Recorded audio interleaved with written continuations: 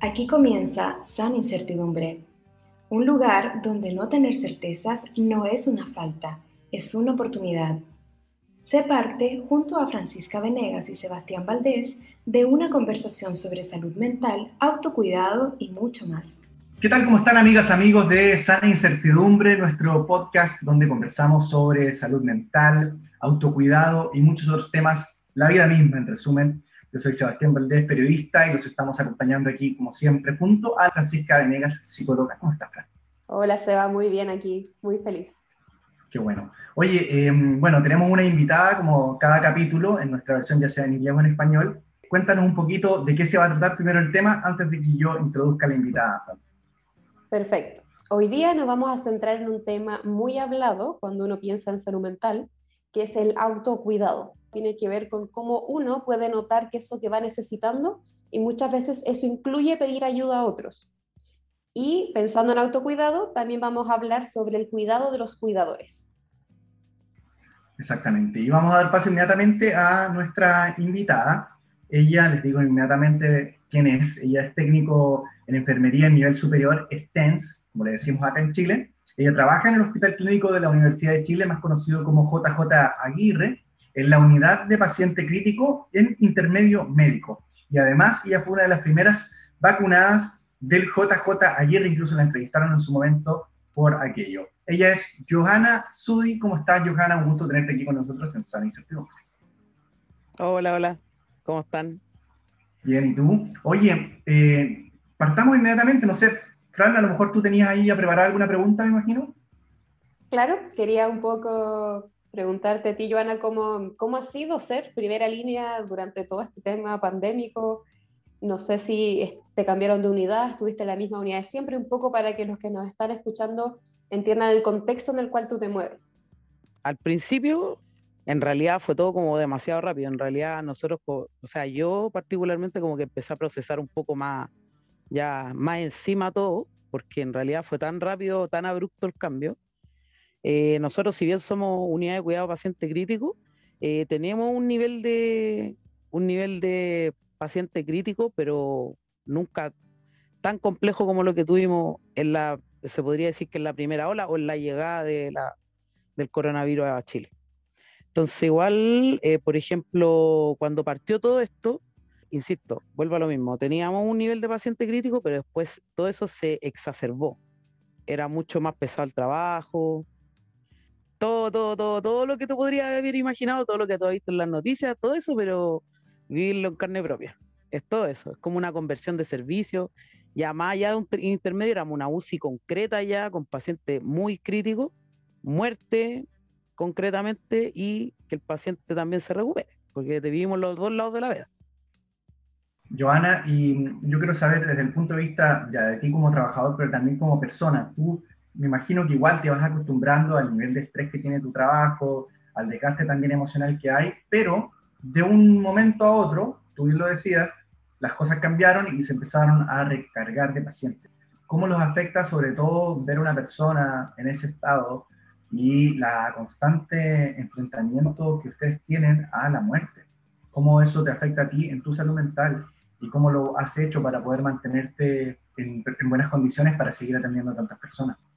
Bueno, mira, al principio el hospital igual nos puso al servicio de nosotros ayuda psicológica con los mismos psicólogos y psiquiatras de allá del hospital, y también ayuda como terapéutica, hablando como físicamente, porque igual el agotamiento físico era mucho. No sé si se ha perdido eso en realidad con el tiempo, porque en verdad yo nunca lo tomé. No te voy a negar que como que no participé de esa ayuda que nos brindó el hospital. En concreto, nosotros siempre hemos lidiado con la vida y con la muerte, o sea, eso siempre ha estado en un hospital, sobre todo en un área crítica, sí, eso siempre está latente la muerte, que fallezca personas que uno de repente piensa que, pucha, tiene toda una vida por delante, como va a morirse ahora, y esas cosas siempre están, y de alguna manera uno como que se hace resistente a ese tipo de cosas. Ahora, lo que yo creo que se sumó a todo esto, en realidad en sí, es ver tanto paciente grave que pasa por ahí. Yo creo que es más que nada el sufrimiento, el miedo, que uno ve el miedo de la gente. Eso es. Yo creo que más allá de la muerte o de que la gente se recupere, que es la mayoría, pero yo creo que más allá de eso, yo creo que es ver el miedo de la gente, porque igual, pese de que la gente tiene un nivel de inconsciencia, que no sigue las normas sanitarias y todo eso, cuando nosotros vemos el miedo de la gente cuando llega allá, la gente al principio típico, no, si a mí no me va a pasar ni nada, y con una actitud desafiante ante la pandemia, digámoslo así, o la enfermedad como tal, pero cuando llega el minuto y se contagian y están mal y llegan a un estado crítico, se le ve el miedo a la gente en la cara, se le nota. Entonces, yo creo que contra eso es lo que a nosotros nos choquea más, porque nosotros somos tan humanos como ellos que están enfermos. O sea, nadie está libre, esa es la verdad. ¿Y ese miedo se les traspasaba a ustedes también? ¿Cuál era su rol cuando veían ese miedo? Yo en lo particular siempre he tenido como una actitud de ser, como decís tú, que me conocí hace más tiempo, que por ejemplo, no sé, que yo soy chistosa y a veces ando tonteando, tirando la talla y todo eso, como que de alguna manera yo particularmente como que oculto eso. Hay colegas que, no sé, que de pronto sí lloran ante la situación. Yo trato de no hacerlo, no sé si ocultarlo, no sé, porque es que de pronto es mi método de defensa, pero más que de hacer que me afecte, trato como de hacer lo contrario. Entonces, ante eso, por ejemplo, no sé, yo te pongo un caso, por ejemplo, un paciente X que llegó, me dijo, no sé, una señora me dijo, yo tomé todas las precauciones, tenía, no sé, mi botella de alcohol gel, no sé, X cosa, que había hacía todas las cosas para que no se le pegara el COVID, y se le pegó el COVID y estaba relativamente mal, porque en realidad no estaba tan mal en comparación a otros pacientes. Yo lo único que supe decirle no fue así como, pero pucha, por haber salido, por ejemplo, recriminarla, sino que solamente decir que tenía que tirar para arriba, que ella iba a salir de esto, que no era la primera ni la única. De pronto, no sé, yo se me pasa por la cabeza que en algún minuto vamos a estar todos contagiados, no va a haber persona que no haya estado contagiada, son incertidumbres que siempre van a estar. Y Joana, en algún momento, porque tú me dices, se te nota también en la forma en la que tú hablas, cómo te expresas, que eres una mujer bien fuerte, o sea, que tienes hartas herramientas para enfrentarte a este tipo de desafíos, y me imagino que lo estás viendo constantemente en el día a día en tu trabajo. Pero ¿ha pasado que hay algún momento en donde tú digas, chuta, yo aquí no puedo más? Mira, yo creo que ahora que, no sé, pues acá en Chile, mira, voy a ser bien sincera, yo no veo noticias, no me gusta ver noticias porque siempre son como noticias malas, en realidad es como que te llamaran todos los días por teléfono y te dijeran malas noticias, entonces por eso no las veo. Y cuando a veces pregunto, oye, ¿cuántos casos hubieron hoy día, qué sé yo? Ya, por ejemplo, en el último tiempo, cuando me han dicho que acá en Chile hay más de 8.000 casos, ya segundo día consecutivo, pucha, cuando me dicen eso, como que yo digo así, no sé, yo creo que ahora, en este minuto, como que yo tengo un cansancio, se podría decir, no sé si mental, es como que estuviera choreada, aburrida ya de todo, porque en realidad es como de todo y de todos, porque siento que, en pocas palabras, ni el gobierno ni la gente pone de su parte. Siento que es como, al final es como que todos ven la paja en el ojo ajeno y nadie hace nada. Yo que tengo que salir todos los días a trabajar, veo como la gente está sin mascarilla en la calle, veo que no hay distanciamiento social en ninguna parte, sé también que la gente tiene que sobrevivir y que de ahí viene el error de las medidas del gobierno y todo lo que hoy en día está pasando en Chile.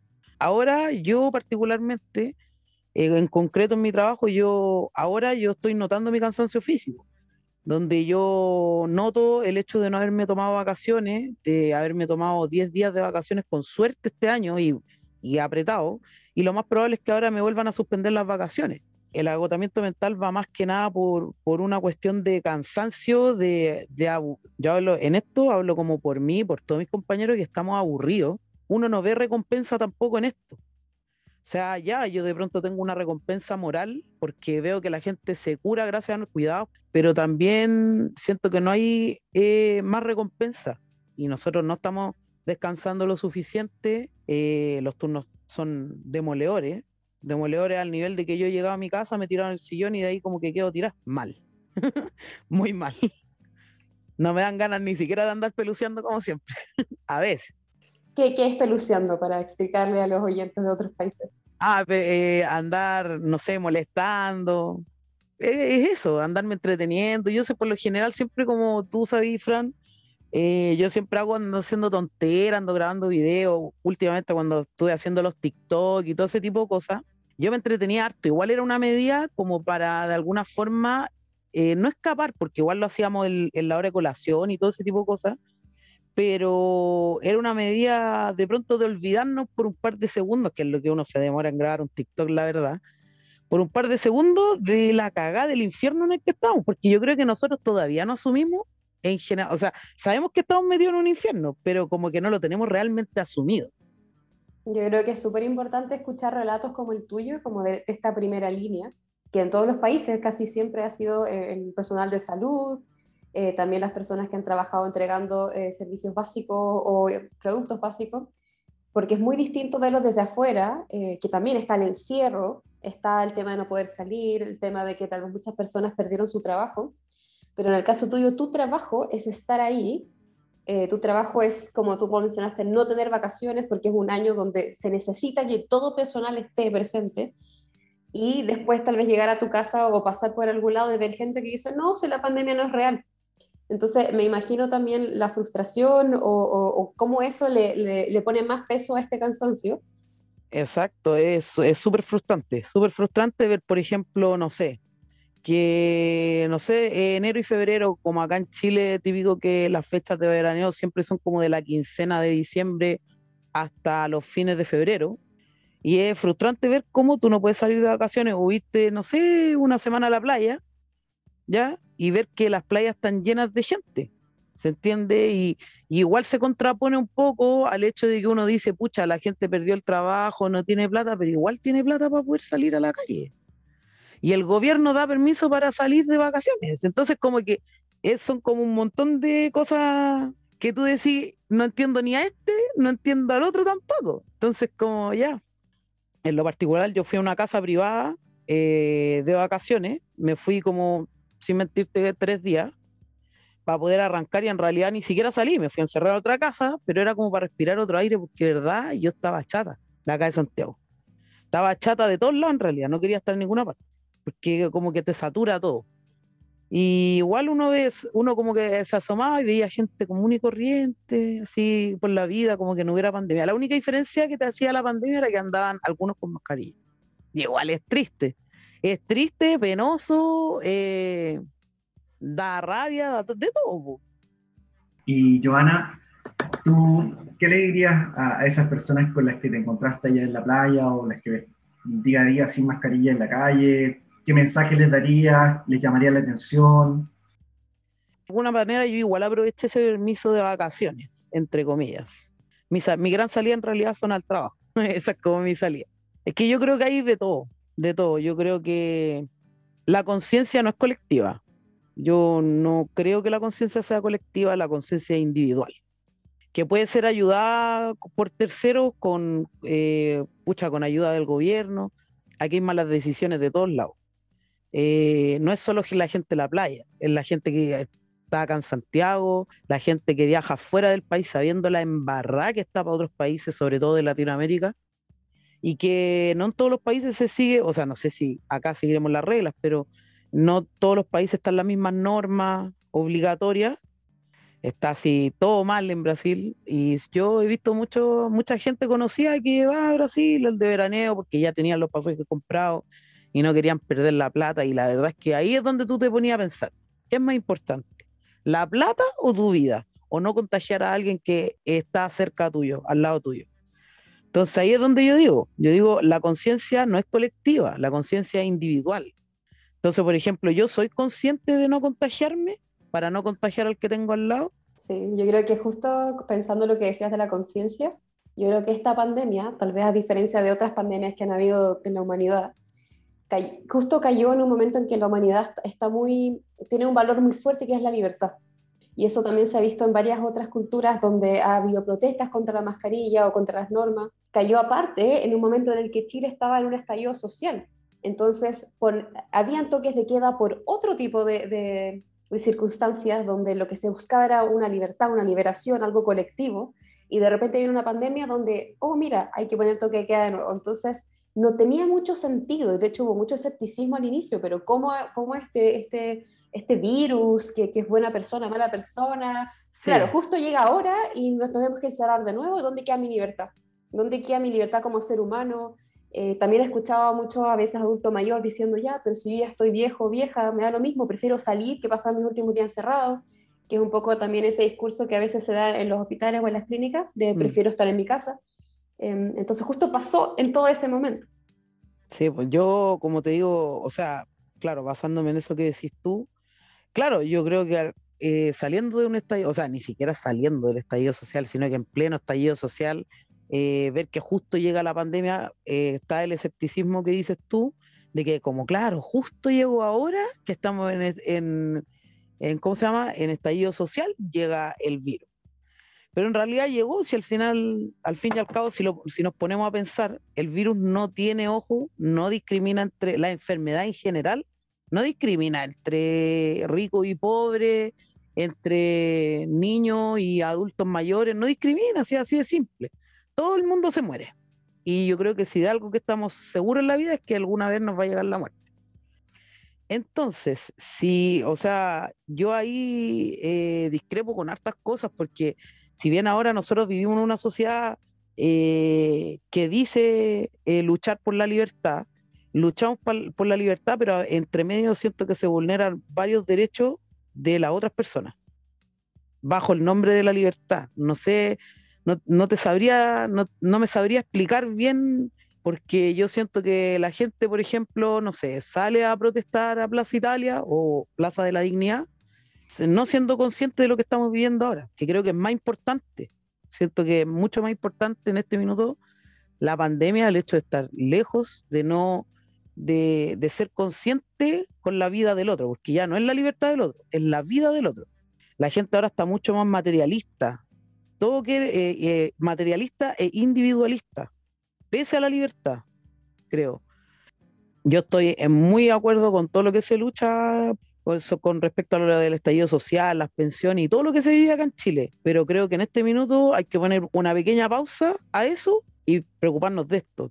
No podemos luchar por una libertad sin gente que defender.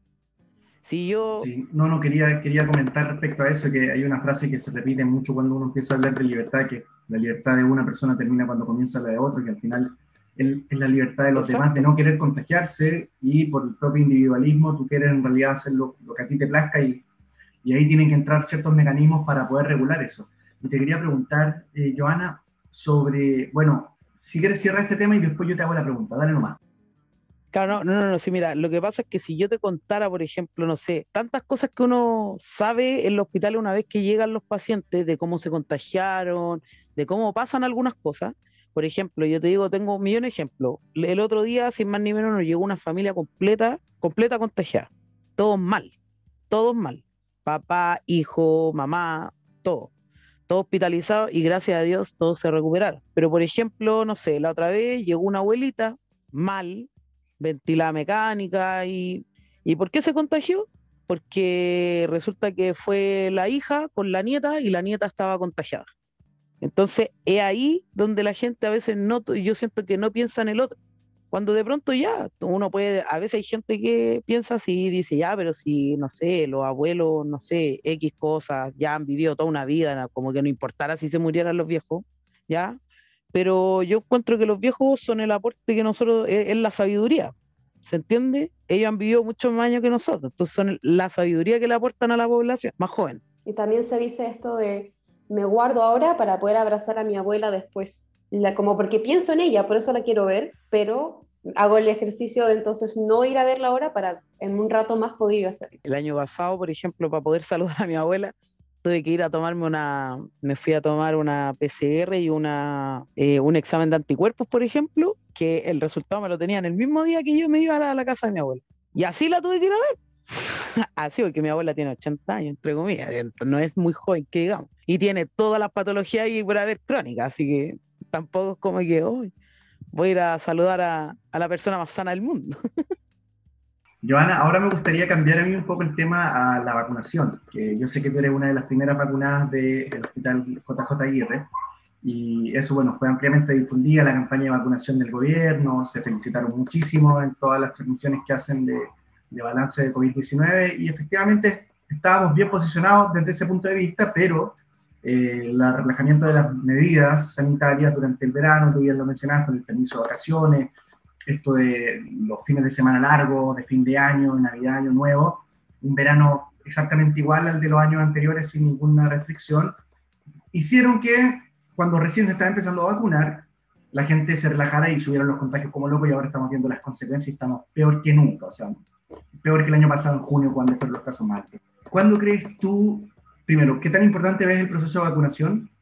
¿Cuándo crees tú que realmente va a empezar a dar algún tipo de resultado? ¿Y cuál es el análisis que haces tú de este relajamiento de las medidas de la mano con eso? Y también, si quieres ahí, también motivar a la gente que vaya a tomarse la vacuna en el momento en que corresponda. Ya, la primera pregunta me quedó en la cabeza. La segunda todavía no. Mucha información, mucha información. Yo creo que, bueno, con respecto a las vacunas en general, yo creo que es importante la vacunación. Yo sé que hay gente más escéptica y que dice que la vacuna, no sé, un plan de distracción, en realidad no es un método para prevenir. Yo sé que hay mucha gente escéptica con respecto a la vacuna. Piensan como conspirativamente en contra de la vacuna. La verdad es que yo, entre hacer y no hacer, prefiero hacer. Total, ya, ¿qué más vamos a perder? Ya están todas las cartas arriba de la mesa. Bueno, con respecto a las medidas que se tomaron por parte del gobierno, bueno, la gente igual se relajó. Mucha gente pensaba que después, una vez de vacunada, no iba a tener que ocupar mascarilla. Y yo eso lo escuché mucho, de parte inclusive de personas que trabajan en la salud. No particularmente que me rodean a mí, pero sí personas que trabajan en la salud. Lo cual lo encontré horrible, porque en realidad uno se vacuna, pero no por eso tiene que dejar de ocupar las medidas de precaución. En este caso, principalmente y primordialmente la mascarilla. En lo particular, cuando yo me fui a vacunar, yo también estaba un poco escéptica. Quería como ver primero cómo pasaba el proceso antes de vacunar. Así fue mi toma de decisión. Me llamó mi jefa y me dijo: Joana, ¿sabe qué? Vamos a empezar con el proceso de vacunación. Yo necesito saber si usted se va a vacunar o no. Y yo quedé así como ya, así fue como en realidad un flachazo que le dije: ya sí, me vacuno. Y el 25 de diciembre me llegó la vacuna y bueno, sin querer queriendo, en realidad fue una mera casualidad de ser la primera vacuna, porque en realidad me preguntaron y como era 25 de diciembre, yo lo único que quería era llegar a mi casa. Eso era lo que yo quería. Estaba saliente de turno, quería llegar a mi casa, celebrar la Navidad, abrir los regalos, a ver mi familia. Eso era lo que yo quería. No me interesaba el resto. Entonces, no me interesaba si a mí me ponían la primera. Y como obviamente siempre la ventaja de ser primera es que uno sale antes de las cosas, dicho y hecho, así fue. Me preguntaron y yo dije inmediatamente que sí. Y ahí fue uno de tus saltos a la fama. Claro, sin querer queriendo, sí. Claro. El segundo, y también para ir cerrando, pero hablando del tema del cuidado, empezamos hablando un poquito al inicio de qué cosas se necesitan para alguien que trabaja en salud en primera línea para estar más apoyado. Y por un lado tiene que ver justamente con las medidas que se toman a nivel institucional, las otras son las medidas como de equipo, de cuidado propio de equipo, y lo otro también es lo que cada uno hace. No sé si te gustaría tocar un poquito ese tema, por ejemplo, el tema del TikTok fue algo que se les empezó a ocurrir como equipo, se te ocurrió a ti, no me imagino que del gobierno haya salido esta idea tampoco. Con la pandemia en general, a nosotros como equipo nos ayudó, todo tiene su lado bueno y su lado malo, siempre he dicho lo mismo, y creo que en esta oportunidad, fuera de todo lo que se pueda decir del agotamiento físico que tenemos y un sinfín de cosas más, lo que sí nos ayudó la pandemia es a unirnos, a unificarnos más como equipo. Entonces, con mis compañeros, mis colegas, tanto ya sea colegas TENS, enfermeras, médicos, nos ha ayudado a afianzarnos como equipo, a tenernos más confianza uno en lo otro, a aprender más. Entonces, como yo siempre ando peluceando, a mí se me ocurrió empezar a hacer TikTok. Bueno, la aplicación la tenía mucho antes, de cuando era Musical.ly. Y empezamos a hacer TikTok, pero fue sin querer queriendo. Y tú sabes, Fran, perfectamente que a mí se me ocurren puras idioteces de repente. Entonces, bajo ese margen de idiotez, fue que se me empezaron a ocurrir los TikTok. La presión y todo ese tipo de cosas, siempre en nuestro estar, que es el lugar donde comemos, que es una salita que tenemos como comedor. Bueno, ahí siempre nos molestamos, O a veces llega una colega y nos dice, oye chiquilla, ¿saben qué? Traje chocolate hoy día para que comamos. O llega otra compañera, oye, yo traje, no sé, tal cosa para compartir. Entonces a veces son cosas chicas, pero que te suben el ánimo, ¿cachai? Son gestos chicos, pero que son importantes. En este minuto son importantes. Claro, yo creo que el apoyo de un equipo que está pasando por casi lo mismo que estás viviendo tú, también es algo donde uno encuentra como contención, apoyo y comprensión también, como esa persona entiende, no te va a decir, ay, pero si no es para tanto, porque lo está viviendo. Y pensando en que tal vez alguien que te está escuchando está en esa misma posición, ya sea primera línea, o lleva muchos meses, casi un año entero encerrado en su casa. No sé si nos podrías compartir un poco qué tipo de TikToks hiciste, no sé si hay alguno que quieras repetir. Yo me quedé con muchos TikTok en la cabeza. Esa es la verdad. Me quedé con muchos TikTok en la cabeza, así, ideas, porque funcionaba más como, o sea, si bien yo era partícipe de prácticamente todos los TikTok, yo funcionaba más como la directora, así. Como que hoy se me ocurre hacer tal cosa, mira, hagamos esto, pongamos una cuestión aquí, así, pongámoslo así. Eso era como más mi visión. Aparte que en ese tiempo mi equipo tenía una señora ya que es de la tercera edad, que también es técnico en enfermería, que nosotros le decimos de cariño, obviamente le decimos la abuela. La abuela ahora está con licencia. No sabemos si va a volver, quizás se va a ir jubilado, no sé. Ella dio todo en la primera línea, cuando en la llegada del COVID, lo dio todo. Entonces yo con ella a mí se me ocurrían hacer hartos TikTok porque la señora era bien chistosa y le gustaba. Al principio estaba como renegada, pero después le llamó la atención y le gustaba participar. Y yo creo que así como íbamos, hubiéramos sido súper mega populares en Chile con, con el TikTok clínico. Pero ya la verdad, o sea, como que ya, o sea, no lo estoy haciendo por una cuestión yo creo que más de carga laboral, ¿cachai? Y porque en verdad ya hacemos como otras cosas con mis colegas cuando estamos en hora de colación. Nosotros siempre, o sea, por ejemplo, para poder turnarnos, siempre nos turnamos las mismas personas, ya como para que no haya tanto cruce de personas. Entonces, no sé, pues si somos 10 personas, hacemos turnadas para ir a colación, no sé, pues 4 personas. Y son distintos grupos de 4 personas, pero por ejemplo somos las mismas 4 personas que vamos a comer, por ejemplo. Y con esas 4 personas siempre hacemos estupideces entre las residencias, en nuestra hora de colación.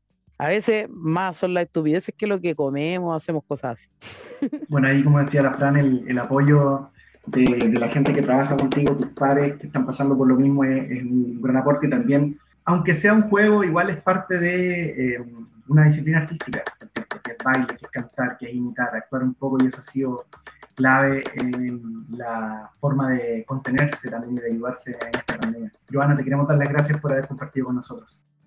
Muchas gracias. No sé si tienes algún último comentario antes de cerrar, pero yo creo que tu relato y el relato de todas las personas que están en primera línea es fundamental también para que como sociedad también les demos lo que se merecen, que es un reconocimiento mucho más allá de un aplauso, sino que tiene que ver con Claro. una comprensión, un apoyo también como de a nivel gobierno, a nivel de estructura. Que vaya más de un aplauso, que vaya en un cambio de actitud, yo creo que de la gente. Eso es mejor que un aplauso a las 9 de la noche. Que de pronto que uno salga a la calle y uno vea que haya un cambio de actitud de la gente, que haya más conciencia.